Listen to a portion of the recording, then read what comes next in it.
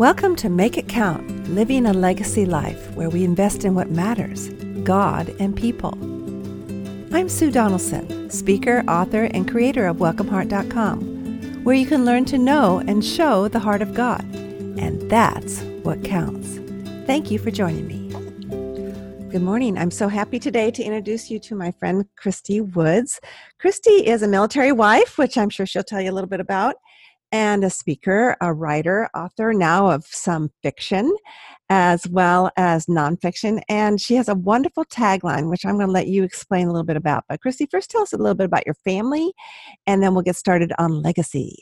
I would love to, Sue. My name is Christy Woods, and I'm a writer, speaker, and Jesus girl, most importantly. Mm. My husband, Tony, and I have been married for 26 years. We were Desert Storm pen pals.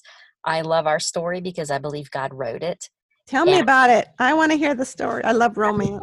Right. Well, I was a senior in college at the time when Desert Storm broke out. And at the time, you could write to any service person through a Dear Abby program. Oh. I did. I ended up with a husband out of the deal. So I laugh and I say I'm a mail order bride. Wow, you really are. I love that. And I know. married 23 years? 26. Right. And do you still write letters to each other?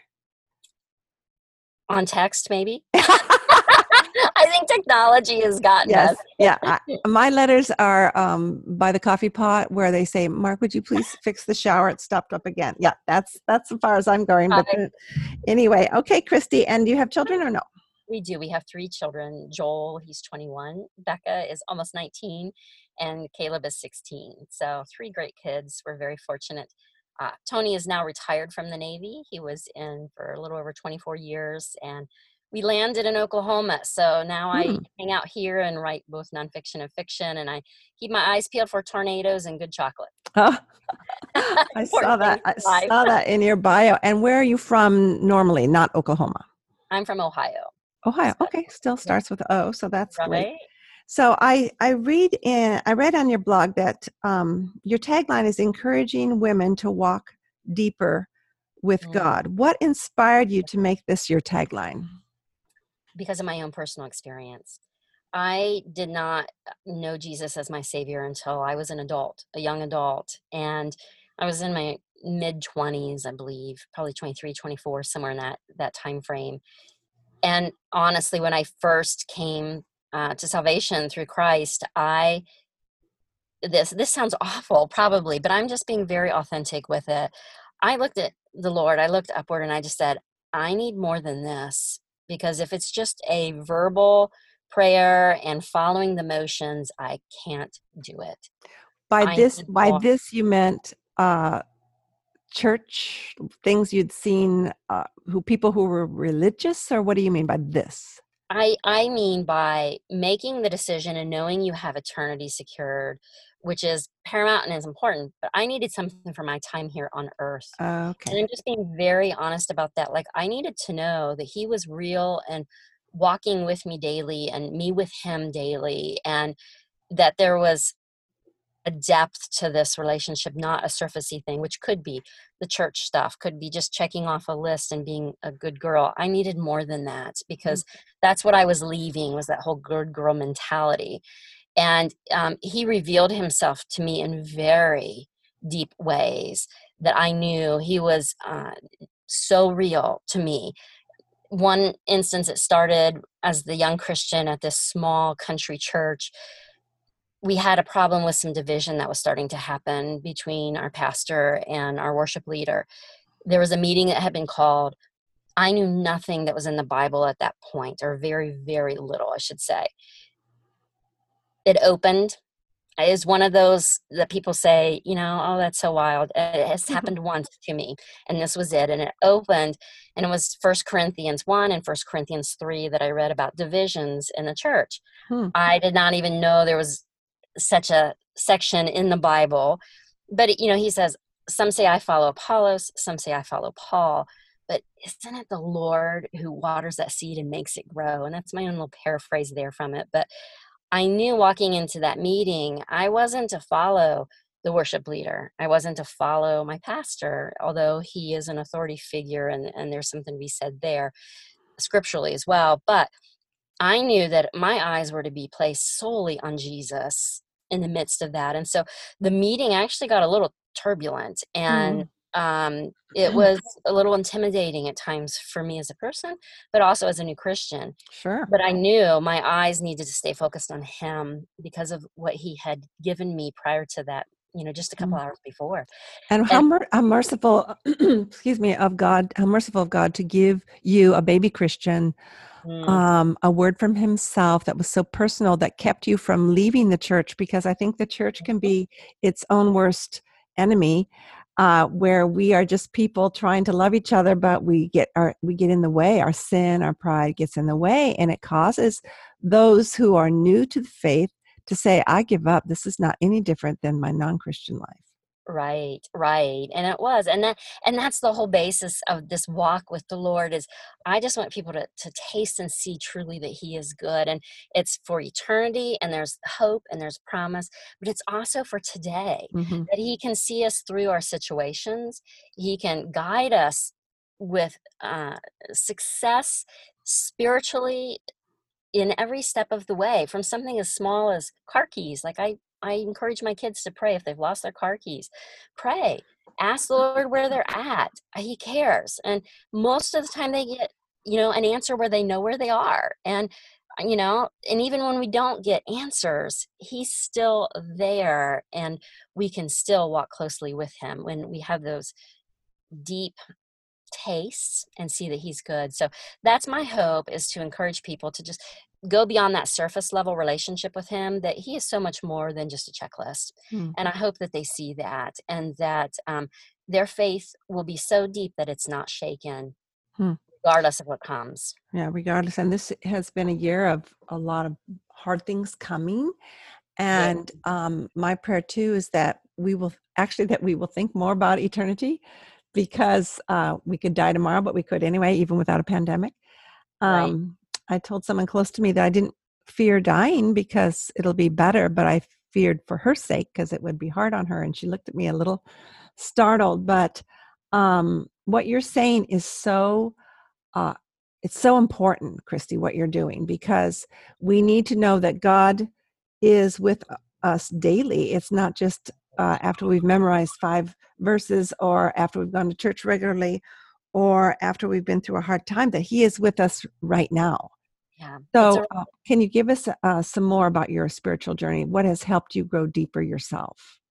there's I would say probably the number one thing was what I've already mentioned, and it's the word. The Lord has brought the word to life in Hmm. my life, so Hmm. that it's not simply just words on a page, but it dances to life. And that's my hope for those who come alongside me at christywoods.net, or who will read upcoming fiction pieces, that they will know that they have a very real God amongst their situations in life, and the word is one of those ways. And sometimes, sure, it's going to be a little dry. I'm just going to be honest with you. There will be times where you'll read it and you go, wow, okay, well, I feel like I did check off the list today. But then there's going to be other times where you've read the same passage 10 times, and on the 11th time, suddenly the Holy Spirit brings it and dances it to life in a way that you have never experienced it before. And there's just you and God waltzing together amongst those words in just an amazing, beautiful way that you'll never forget. Hmm. That's my hope for people, that this lukewarmness just is gone, and that they're on fire even when they don't feel it. They'll Hmm. know, no, there's a fire here that I will never walk away from. Can you share? You keep using these dancing terms, which I'm not much of a dancer, but I do cardio beat in the park, Uh-huh. and I hope no one's looking at me, but I do enjoy it. But you're talking about the Word of God becoming so alive in you that, like David danced before God. Is Mm. that how your quiet time runs every morning, or what do you do? Why don't you give us a rundown of what your quiet time looks like, maybe to encourage my audience? My quiet time might vary. I'll just be very honest with you. Sometimes it's just simply me sitting at the kitchen island reading the word, going through it. And other times it's me making journal notes, praying scriptures that suddenly pop out over my children, over my husband, over myself, or people that come to mind.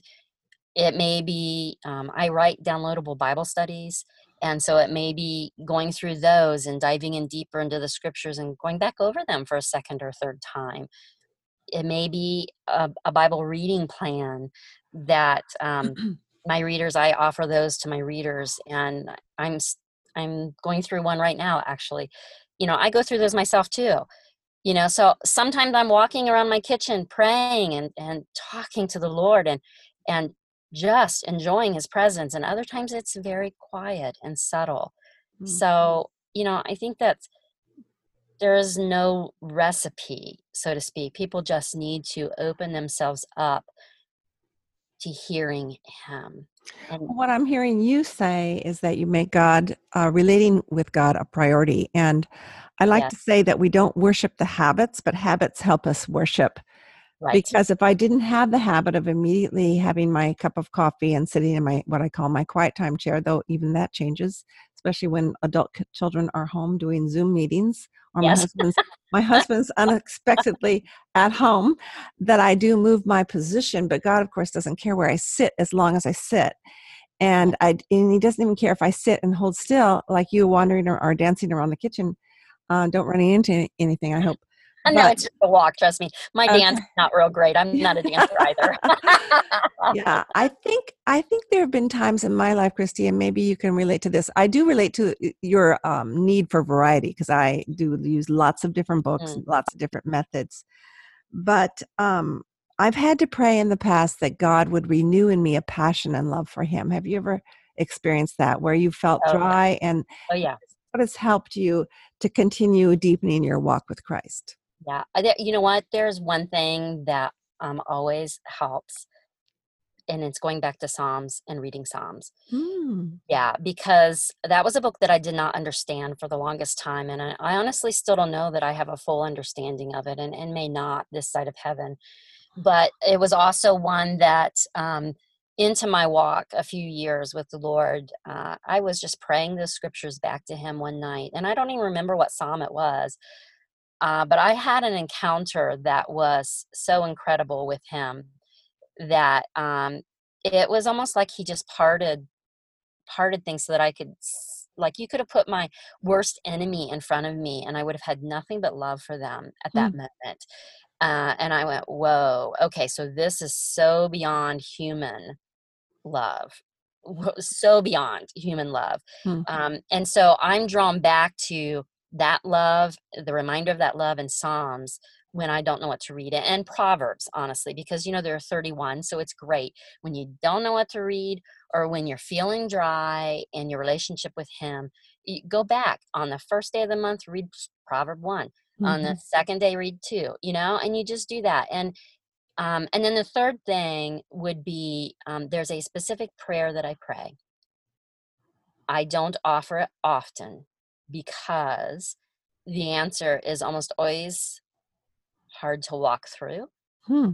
but it's, Lord, show me what's in my heart that doesn't belong there. Hmm. And He answers it every single time. And it's, kind of a stripping of myself. It's a stripping of any sin that shouldn't be in my life, wrong thinking, lies, anything of that sort. But always He will show me something and then we work on it.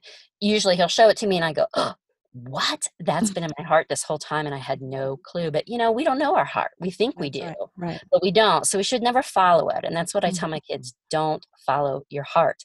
You follow the Lord mm, Christ mm, instead, because only He knows the heart. He's the creator of it. He knows how you're knit together. He knows what's hidden inside that heart, even when we don't. And mm. that goes with dealing with our impressions of ourselves, as well as the assumptions we make of others. And we just need to turn back to Him and say, okay, show me the truth. Show me how to walk in this situation. Show me how to think about this, how to pray over this. Show me my own heart. Cleanse my heart, Lord. Mm. Uh, and those three things always, always help. Tell me the three things right in a row so I have them down for the Yep. show notes. Going back to Psalms. So it's just reading the Bible, and definitely Psalms. And this one's similar, but number two is Proverbs. Hmm. That one seems to open things up. And then the third is that prayer of show me my heart. Okay. Um, I was told years ago in college that the Psalms are in the heart of the Bible, meaning they're in the middle Right. for the heart of man. Right. And the fact that God showed you his great love through the Psalms. I mean, it kind of makes me cry because Yeah. David was so passionate about his relationship with God, and yet he was such a failure in so many ways. Right. I think we forget Yeah, that yeah. sometimes.